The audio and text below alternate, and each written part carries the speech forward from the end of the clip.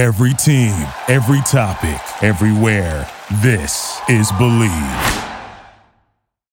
The biggest pro football overlays in Vegas are back with $12 million in guaranteed prizes only at Circa Sports, with 2 ways to win and no rate.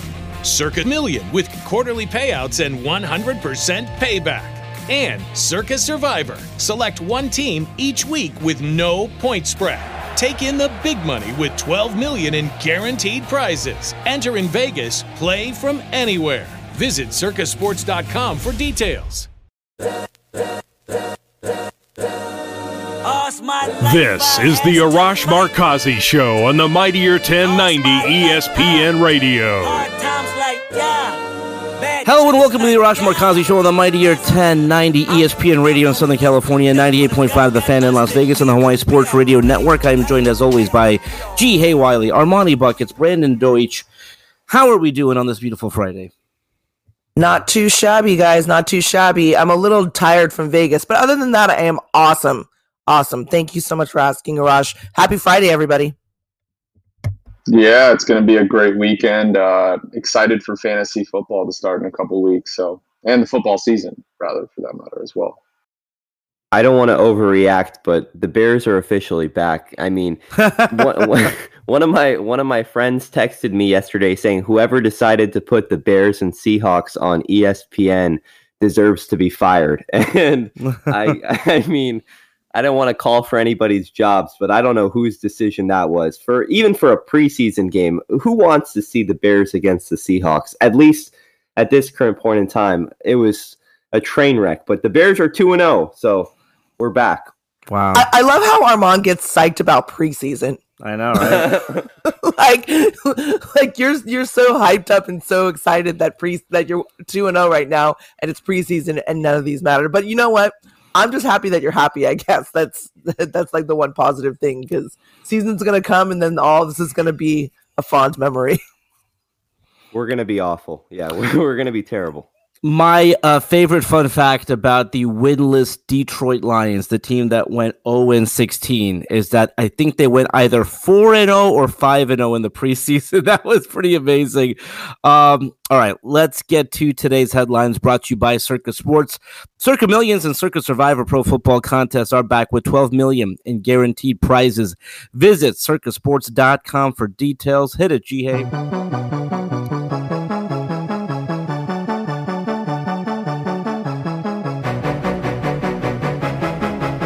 Well, ESPN's Brian Windhorst reported that he believes that the Nets are leaning towards bringing back Kevin Durant and Kyrie Irving to pair with Ben Simmons, despite KD's obvious desire to play elsewhere.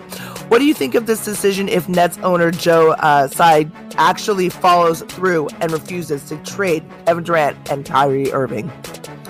You know, they're in different positions. KD, I mean, the thing that makes that trade request demand so weird and unheard of is that he has 4 years left on his deal. So if you're Joe Tsai, if you're Sean Marks, if you're the Nets, you have to get some big value back. Again, you're not getting a guy who's in the last year of his contract. You're getting one of the top 5, top 2 players in the world with 4 years left.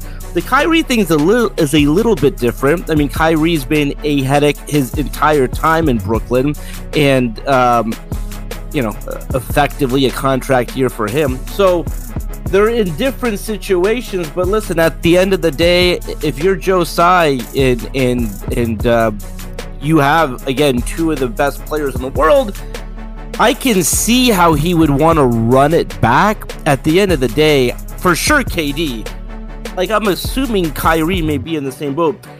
They, or at least KD, does not want to be there. So it's going to be a train wreck. It's going to be a nightmare. I think both guys get traded at some point. But again, it's important to note, KD, because of the 4 years left on his deal, is in a different position.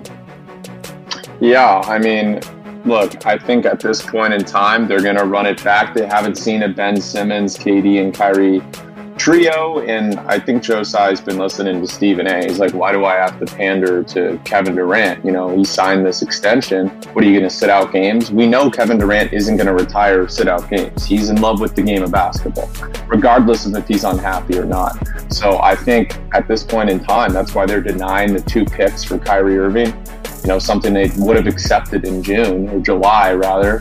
And it's just now the Lakers. I think this is more about the Lakers. They're stuck with Westbrook now until at least probably the deadline, because they're not going to give up 2 picks for Hield and Turner as of right now. That could change. And I wouldn't give up Westbrook in a pick for Eric Gordon. I don't know why everyone thinks Eric Gordon's the second coming of Jesus over here. I mean, the guy is old, and yes, he can shoot, but he doesn't play defense, and that's a problem. At least Hield has made the most threes in the NBA over the past 3 seasons, more than Stephen Curry, more than Desmond Bane and all these guys, right? Miles Turner plays defense. So I think this is less about the Nets, because we know what's going to happen. They're not going to contend for a title, even with these 3 guys. They're not. There's too much drama. They won't win. It's just it's a fact. It's Milwaukee or Boston in the Eastern Conference, right? It's more about the Lakers. They're going to be stuck with Westbrook. How is that going to play out, at least until the deadline? So quick question. You don't believe that, Brandon, even, let's just say everything works out, everything's kumbaya back at the Nets camp, and everybody's getting along. Kyrie, Ben Simmons, KD, they all get along. They all start playing. You don't think that these guys are playoff contender worthy? No, because 11 out of the past 12 champions have had a top 10 defense. They're not even going to have a top 20 defense. There's a 0% chance they win that. Like, even if they all got on the same page, they all were like, look guys, we're here to win. Like, this is why we all came here. We're here to win a title. Yakety yak, blah, blah, blah. We're gonna pony up. Ben Simmons is known for his D. Yeah, it's one guy. Who else can play defense on the team? Yeah, but that guy can trickle down. I mean, you know what like energy can happen with a team and stuff like that. I am agreeing with you. Nothing's impossible. If we're just looking at the history and the statistics about, like, in the history of what happened, you need to have a top 10 defense. It's why the Lakers won an off season and people are like hating on them, but they got better defensively. Like, they're going to be a better basketball team. The Nets, they did get better defensively with Simmons. You're right, Jihei. They're still not a great defensive team, which is why they can't beat the Bucks or the Celtics in a playoff series, in my opinion. Okay. I don't know. It's just really hard to believe that they're not going to be one at all. I believe that they're not going to go far.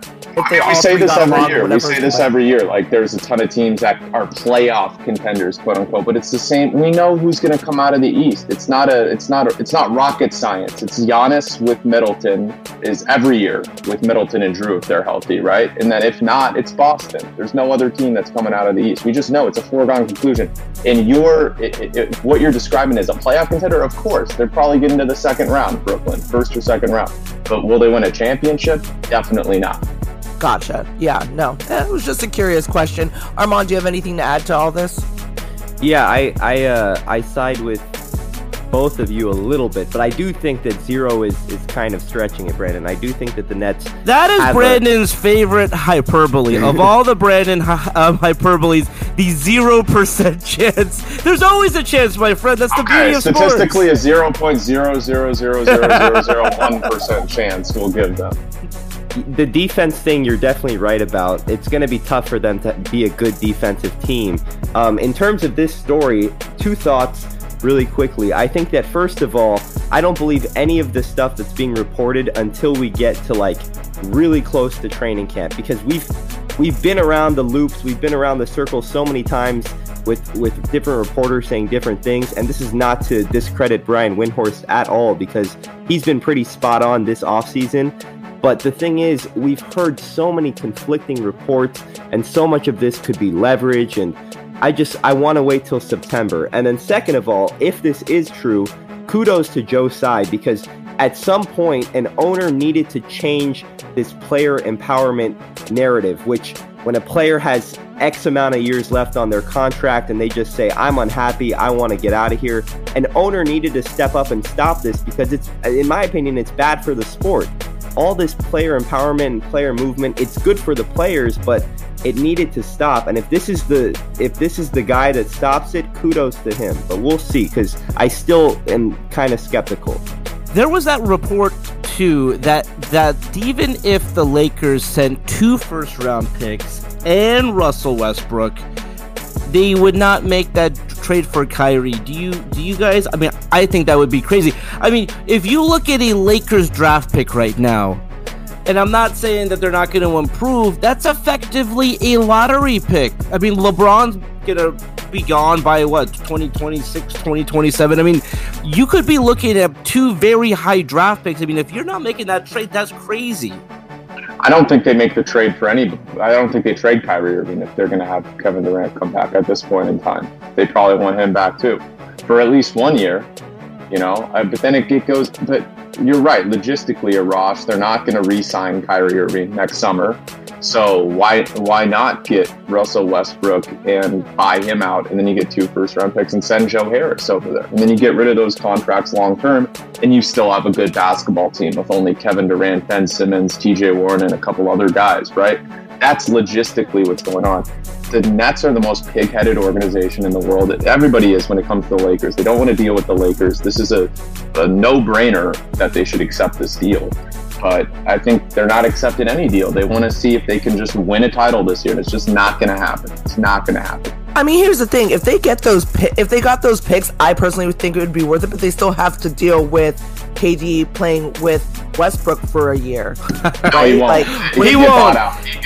Yeah, that's what gets lost. No one's trading for Westbrook the player. You're trading for the cap, and it's absolutely no one's keeping him. But that would be fascinating just for a day if they were teammates. Arash, listen to this. So at the beginning of the free agency period, everyone was like, okay, maybe Sean Marks and Rob Pelinka are doing a Westbrook-Irving swap with no picks. That's how much of a cancer Kyrie Irving was off the court last year. And now, 1 pick. Okay, not enough. Now, 2 picks. What do they want from the Lakers? There's nothing more the Lakers can offer. They've given them everything. This is like a Joey Gallo situation with Russell Westbrook. I really do think a change of scenery will do wonders for him. I don't think he's done. I'm not saying he's going to be the top 10 player in the league or something like that again, but this idea, the player that I saw in Washington, the player who a lot of fans were really pumped about seeing, again, that was a year ago. I just think it's a really bad fit, and I think he could be a productive player. Will he be a star? No. But I mean, this idea that he's, the worst player in the league, it's just so toxic here. He has to go. Yeah, it's a terrible fit. Yeah, no, definitely. Well, moving on, Andrew Heaney gave up 3 home runs and the Dodgers lost to the Milwaukee Brewers 5-3, as this series was the first split at 2-2 the Dodgers have had since before the All-Star break, guys. The only other series the Dodgers have not won since July 21st was against the Washington Nationals. I was there for that. That's right. Cody Bellinger came back after being benched. The seats were nice, though. I'm not going to lie on that. Cody Bellinger came back in after being benched and went 0 for 4 and lowered his average 2.204. With Max Muncy now hitting better, guys, do the Dodgers need Bellinger to step up in the month of September and in October like he did last season? Really quick, the 2 Dodgers series that they have not won, a member of the Arash Markazi show has been there. We had Jake Dicker in Milwaukee, and previously we had G.A. Wiley in Washington. So guys, no more road games. I'm sorry to say for this crew. Brandon, don't you try to pull like a reverse jinx and try to go on the road and have the Dodgers lose. But no, listen, Max Muncy is improving.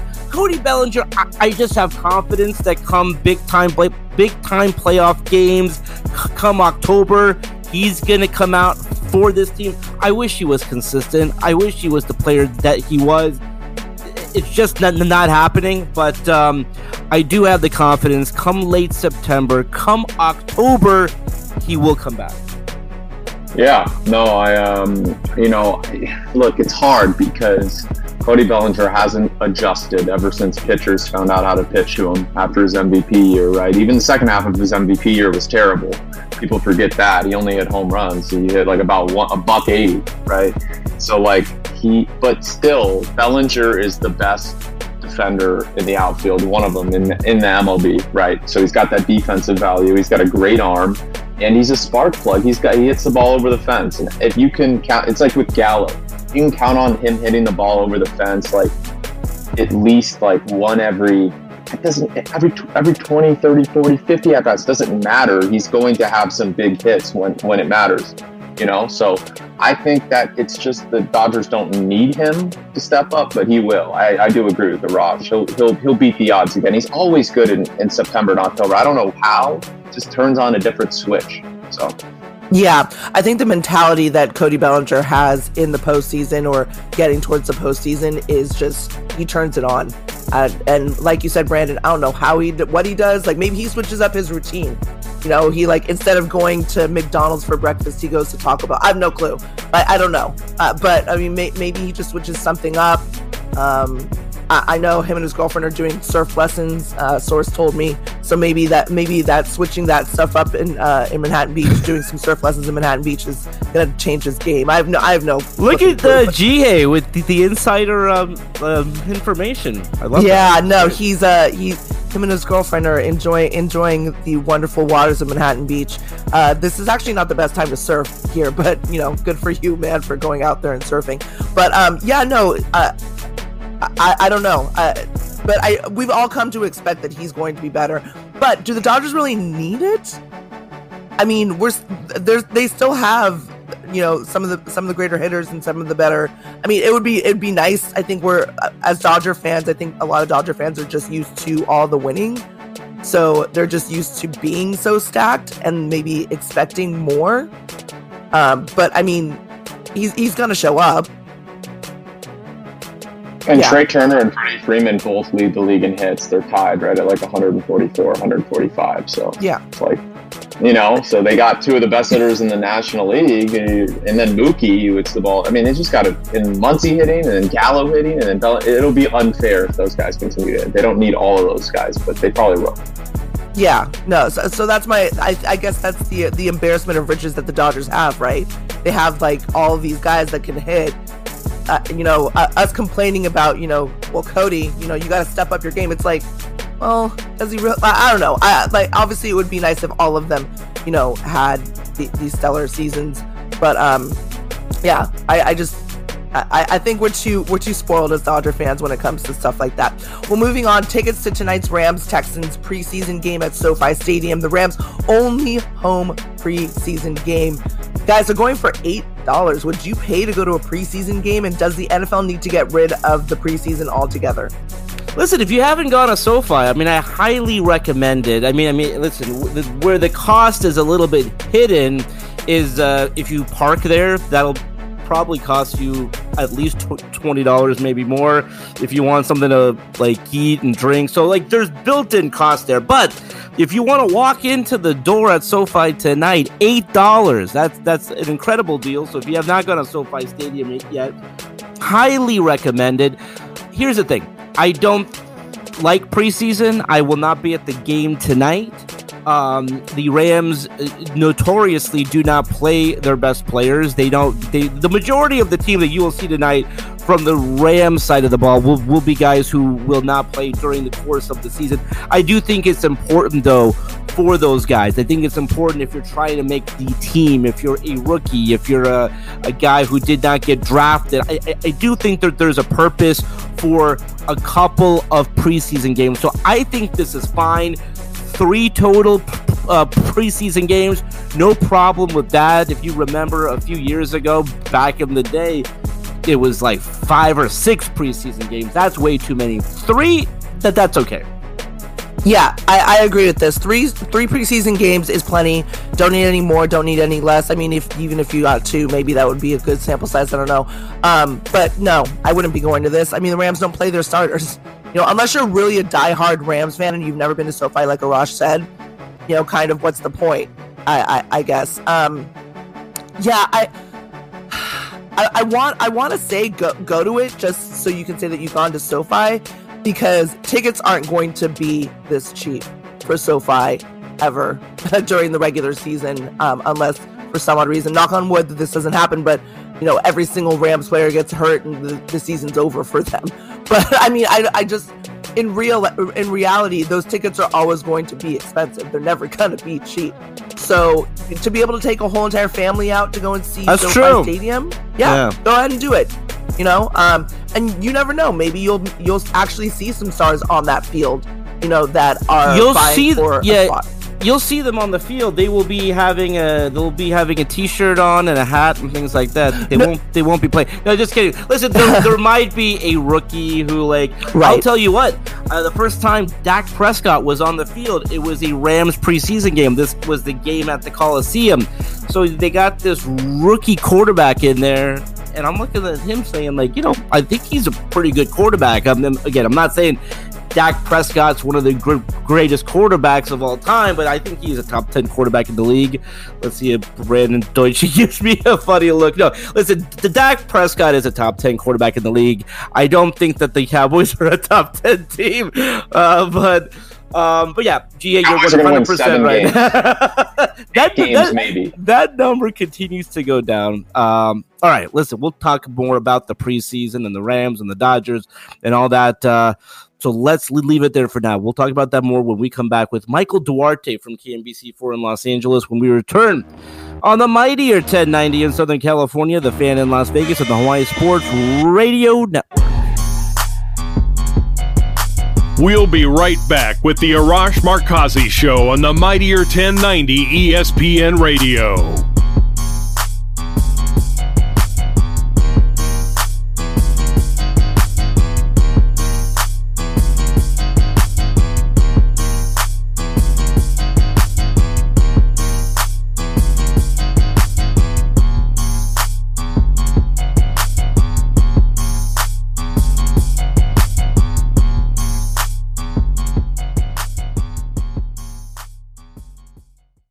The biggest pro football overlays in Vegas are back with $12 million in guaranteed prizes only at Circa Sports, with 2 ways to win and no rate. Circa Million with quarterly payouts and 100% payback. And Circa Survivor. Select one team each week with no point spread. Take in the big money with $12 million in guaranteed prizes. Enter in Vegas, play from anywhere. Visit circasports.com for details. This is the Arash Markazi Show on the mightier 1090 ESPN Radio. Still clown with the underground when we come around. Welcome back to the Arash Markazi Show on the mightier 1090 ESPN Radio in Southern California, 98.5 The Fan in Las Vegas, and in the Hawaii Sports Radio Network. Just as a reminder, if you have a question or a comment or just want to win tickets to an upcoming game in Southern California, Las Vegas, or Hawaii, call our hotline, 310-400-0340. Let's go out now to the Circa Sports Guest Hotline. Circa Millions and Circa Survivor Pro Football Contest with $12 million in guaranteed prizes are back. Visit circasports.com for details, and here he is, my main man, my good friend, Michael Duarte from KNBC4 in Los Angeles. Michael, how are you? Arash, I'm good. Happy Friday, everybody. Happy Friday, Michael. A lot to get into. Maybe let's start here with the Dodgers. They split the series with the Milwaukee Brewers. I mean, they've played so tremendously well that something like a 2-2 split series, not a cause for concern. But what's your thoughts on the way that this team played? Yeah, I thought that they played pretty well, to be honest with you, overall. I mean, obviously they rode into Kansas City and had a 12-game winning streak, one shy of tying the franchise record, 2 from beating the franchise record. But they end up winning that series. Then they head into Milwaukee, and they had a matchup with 2 very, very good pitchers with the Milwaukee Brewers in Corbin Burnes and Bob Woodruff, including, I might add, the reigning National League Cy Young Award winner in Corbin Burnes. And even though they end up losing that game, Andrew Heaney left a couple pitches up in the zone that got hit out. They were able to chase Corbin Burnes in the 6th inning, score 3 runs on him. So that was a good sign, in my opinion. Even though they don't end up winning the game, the fact that you can get to Corbin Burnes, the fact that you can put up some runs on Bob Woodruff, or Brian Woodruff, those are good signs for the Dodgers, especially when, I guess, their ace, quote unquote, Tony Gonsolin on the other end was able to put up zeros for 7 innings in the game prior, a game that they won. So, it's the split at the end of the day. They're going to have 3 more games with his exact same team here in the next week. So we'll see what they do when they're at Dodger Stadium this time with a little bit of home cooking. When you have a 16-game lead in the division, you're up 4 in the league. How does that change things? I mean, I really think a year ago, going to that last game of the season, going up against the Giants, that really took its toll. How does that change things this season? Can Dave Roberts take chances? How does that change things? Yeah, you're right, Arash. That's essentially the $1 million question that everyone is asking right now. Is it better to go into the postseason hot, like needing to play your best baseball as you go into the postseason to make a run? We can use last season, 2021, as an example of that, fighting, scratching, clawing with the Giants to try to win that division until the very last game, having to win a wild card game, having to win a 5-game series against San Francisco when they have home field advantage. But obviously, as you mentioned, it kind of catches up to them because you don't have Max Muncy, you don't have Clayton Kershaw. You have to use Max Scherzer as a closer out of the bullpen. He has dead arm by the time you get to that Braves series, and you're a little bit burnt out by the time you're playing a team that only had 88 wins, but was ready and rested and waiting for you, and they end up beating you in 6 games.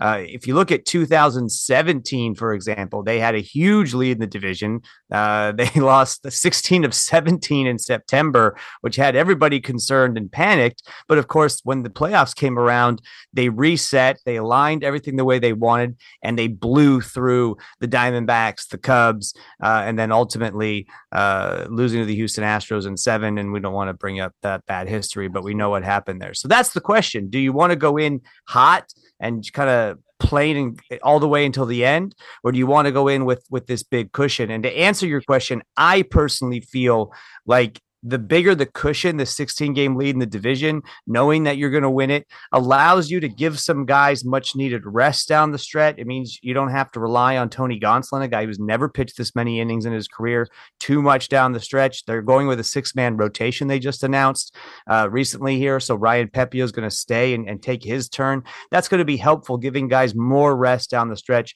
You're going to be able to rest guys like Freddie Freeman, Mookie Betts, Trey Turner, who they've been taking out of games early in like the 6th, 7th inning to give these guys off their feet. I think that becomes a luxury. I'm not worried about them going into the playoffs cold or anything. In fact, if they end up having the best record in baseball, they're probably going to have something like 5 days off once the season ends before they play their first playoff game. Michael, I want to touch on the Craig Kimbrel dilemma, because so much has been made of the closer situation going on with the Dodgers. Dave Roberts publicly backed him a few days ago after he blew a save against Milwaukee. Do you think that that's more lip service by Roberts, and who do you expect to be the closer come October? I mean, come on, guys. Dave Roberts changes his mind more than leaves change colors here. But, one thing to look at with Dave Roberts, and he's not going to publicly blast Craig Kimbrel. He's not going to publicly say this guy's not my closer. He's not going to do that. That's just not who he is. And I'm sure there's conversations internally with Andrew Friedman about what to do, how many times we're going to put him in situations. And I've noticed, honestly, Armani, over the last month or so, really the highest leverage situations in a game, meaning you're up by 1 and the bases are loaded and there's no outs and it's the 7th or 8th inning. It's Evan Phillips who they call upon to be the fireman to save them from the burning building. He is the one who is summoned when there is trouble. And even if it's a situation where the heart of the order is coming up in the 8th inning, for example, Dave Roberts trusts Evan Phillips more than he trusts Craig Kimbrel, and that's the guy he goes to. Now, Dodger fans look at it, okay, he's trying to record a save, and he might have the back end of the lineup, and then he ends up blowing it, obviously, and we get upset. But it's still, at this point, it's Evan Phillips who gets the most pressure-packed situations, who gets those high-leverage roles. He's just not got that closer tag to him yet. But arguably what he does is more important because he's going against the opponent's best when the game matters the most, when the game is on the line. Now, it'll be interesting to see what happens when Brusdar Graterol comes back, when Blake Treinen comes back, when you now have more reliable veteran arms in the back end of that bullpen if he's still going to give Craig Kimbrel these chances. And one thing I want to say about the save that Craig Kimbrel blew in extra innings and then the second game of that series when we all got upset about it, first of all, a ghost runner starts on second because it was an extra innings. Second of all, a bunt single to start off that inning gets runners on first and third. You can't really do anything about that, especially where the defense was playing. But what was missed in all of it, what was missed in Craig Kimbrel's post-game talk, even though he took accountability and kept saying, it's going to turn and I'm going to be better. And Dave Roberts, took responsibility as well and said he threw the ball well. What was missed was that walk that was in there, especially when Craig Kimbrel was ahead of him 1-2. And then when he has him with a full count 3-2, he throws a pitch nowhere near the plate, not a competitive pitch whatsoever. That's what frustrated me the most. And that's what should frustrate fans is Craig Kimbrel's a veteran closer. He's the current saves leader among active pitchers. When you get a guy 1-2 or a guy 3-2, and you have runners on first and third in a situation like that, and you're up by 1, you cannot give a free pass to move that guy from first to second, where a bloop single, which is exactly what happened with the next batter, beats you. You got to make a competitive pitch and make that guy beat you with his bat and not give him that free pass. So that's what worries me about Craig Kimbrel. It's always been control this entire season. And his leash is short. That's all I can say, guys, with guys coming back here very soon. Michael, the NBA schedule finally came out, so we know all the games, who the Lakers are going to play, who the Clippers are going to play. The Lakers and Clippers will be playing the second game of the season. That'll be a Lakers home game. No Christmas Day game for the Clippers. The Clippers will not be playing the first night of the season. Your thoughts on that? The Clippers come into the season as one of the favorites to win the championship, one of the most talented teams on paper with the return of Kawhi Leonard, Paul George, the addition of John Wall. A, your thoughts on that, and B, Pau Gasol getting his number 16 retired this season. I think it's fantastic. It's something that Kobe said would happen, and so that is great news. Yeah, exactly. And I know you tweeted out that comment from Kobe back when he was alive about how Pau Gasol jerseys needs to be hanging in the rafters right next to his 2 jerseys because he doesn't win those 2 championships without Pau Gasol. I think that's going to be a good moment. It's a long time coming. And I really hope to put the cherry on top of that Sunday that Vanessa Bryant comes out with her girls and they're there to support Powell because we know how much he's supported them and been a part of their lives post Kobe's death and tragic helicopter accident. So I'm really excited for that. I think it's a good move. I also say now with the Bill Russell and us talking about, if Anthony Davis plays his entire rest of his career with the Lakers and has some good playoff runs in there along the way, maybe wins another title in the next, decade if he plays that long. Does he get his jersey retired too? And we know 6 will be retired. So Lakers are going to be starting to run out of numbers here pretty soon, but I am really excited for this Pau Gasol jersey retirement. That's the game that I circle on my calendar in March that I'm going to want to go to.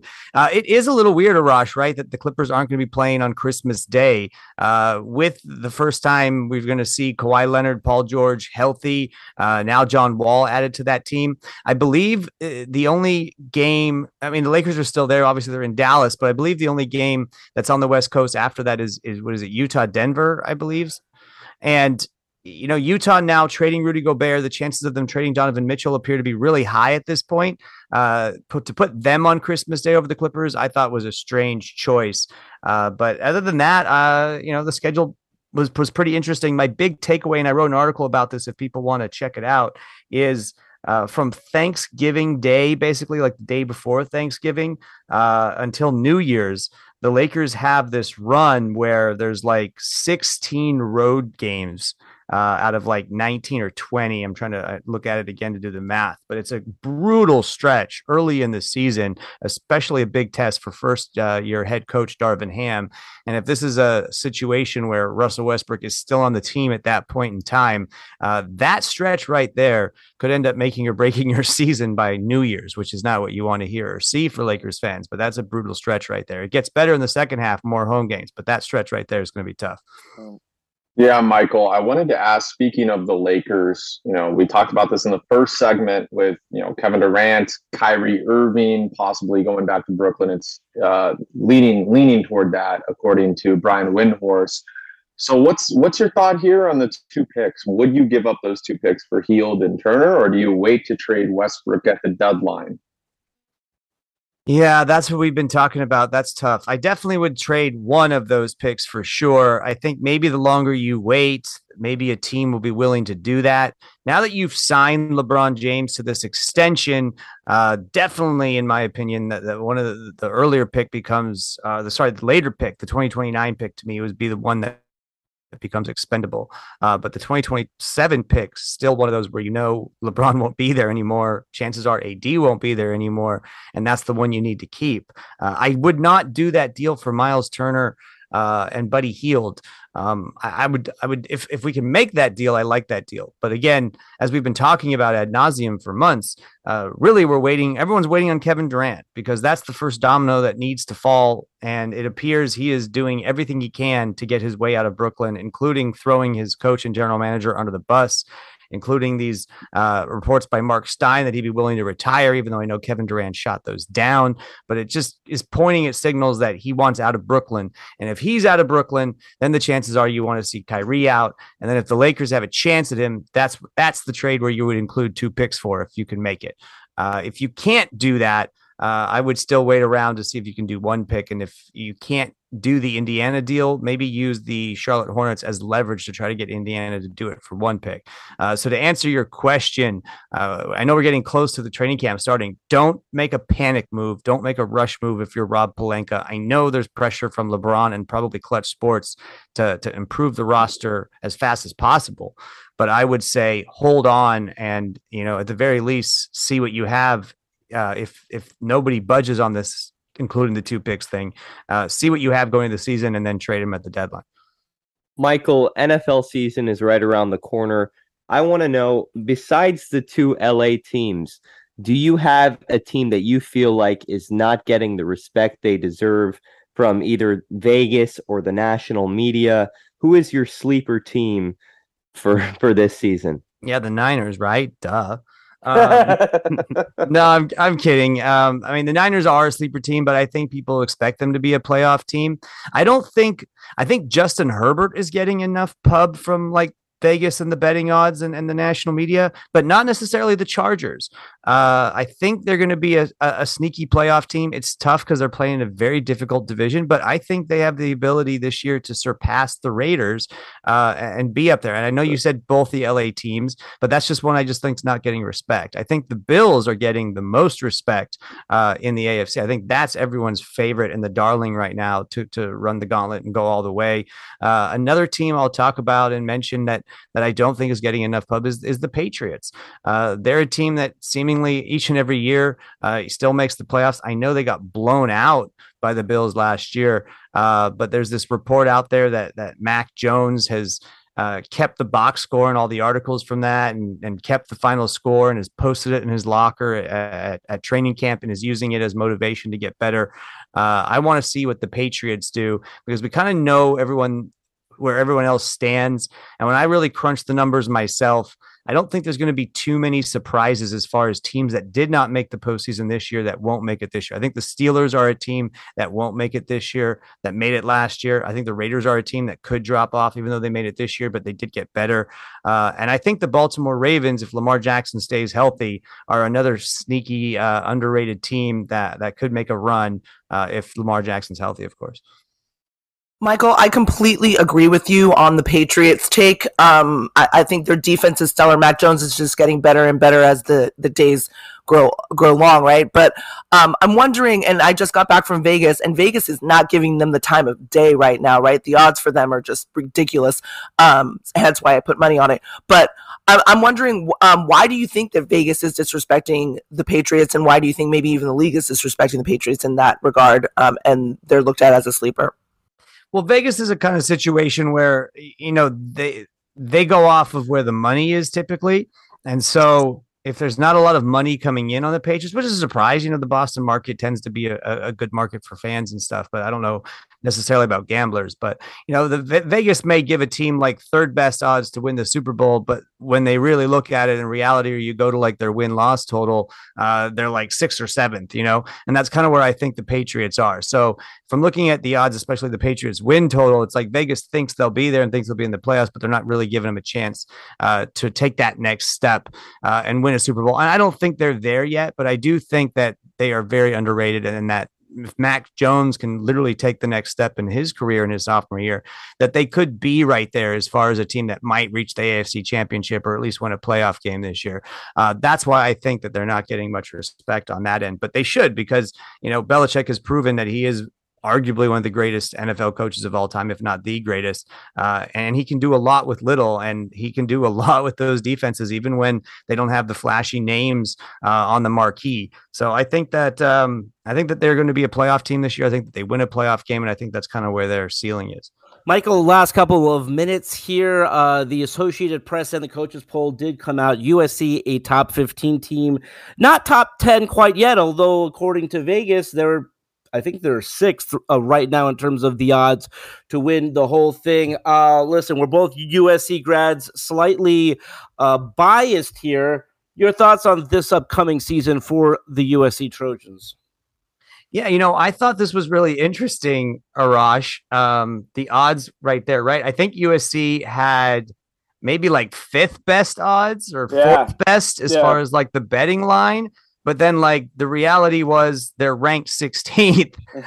So it's like, this is what I was explaining to Jihei and you guys before that. This is a great example of where the money's going on USC. So their odds go up, but the truth is they probably have them right around the middle of the pack, and they should be like 15th or 16th best odds, but because it's USC, it's a flashy name. It's a name that a lot of bettors like to put money on. That's why their odds are ranked higher. I think that where that they're ranked currently 16 is generous. I saw some polls where they're not even ranked at all. You have great players that you transferred over. I think I saw a thing that said over 21 players, came over from the transfer portal and revamped that roster, and even talking about guys that left as well, including 2 quarterbacks that they had that transferred out. So I think that it's going to take some time to put it together. And I think they can make a run late, and potentially, now that the Pac-12 division is no longer going to go by like North and South, that actually probably hurts them. Yeah. But I think they can make a run late. But I really do still like Utah. Utah's returning everybody that's a veteran team. I like Utah in that division. But I think if USC put it together, they have the talent on paper to easily roll through the Pac-12. And so it's going to be one of those situations where if things can start clicking like middle of the season and they only have 1 or 2 losses at that time, I think they can make a run and potentially make a run for a really big bowl game, maybe even the Rose Bowl. That would be fantastic. I mean, it's just good to go into the season where USC is once again talked about. They have Lincoln Riley, they have Caleb Williams. They're going to be talked about. So that's great. Good times. Football is finally back. Michael, you're the best. We will talk to you again next week. That's all the time that we have for today. Let's do it again on Monday. Until then, this is Arash Markazi saying stay safe and stay healthy. This is the Arash Markazi Show on the Mightier 1090 ESPN Radio. Hustle for the cash, so it's hard to knock it. Everybody got their own thing, currency chasing. Thank you for listening to Believe. You can show support to your host by subscribing to the show and giving us a 5-star rating on your preferred platform. Check us out at Believe.com and search for BLEAV on YouTube.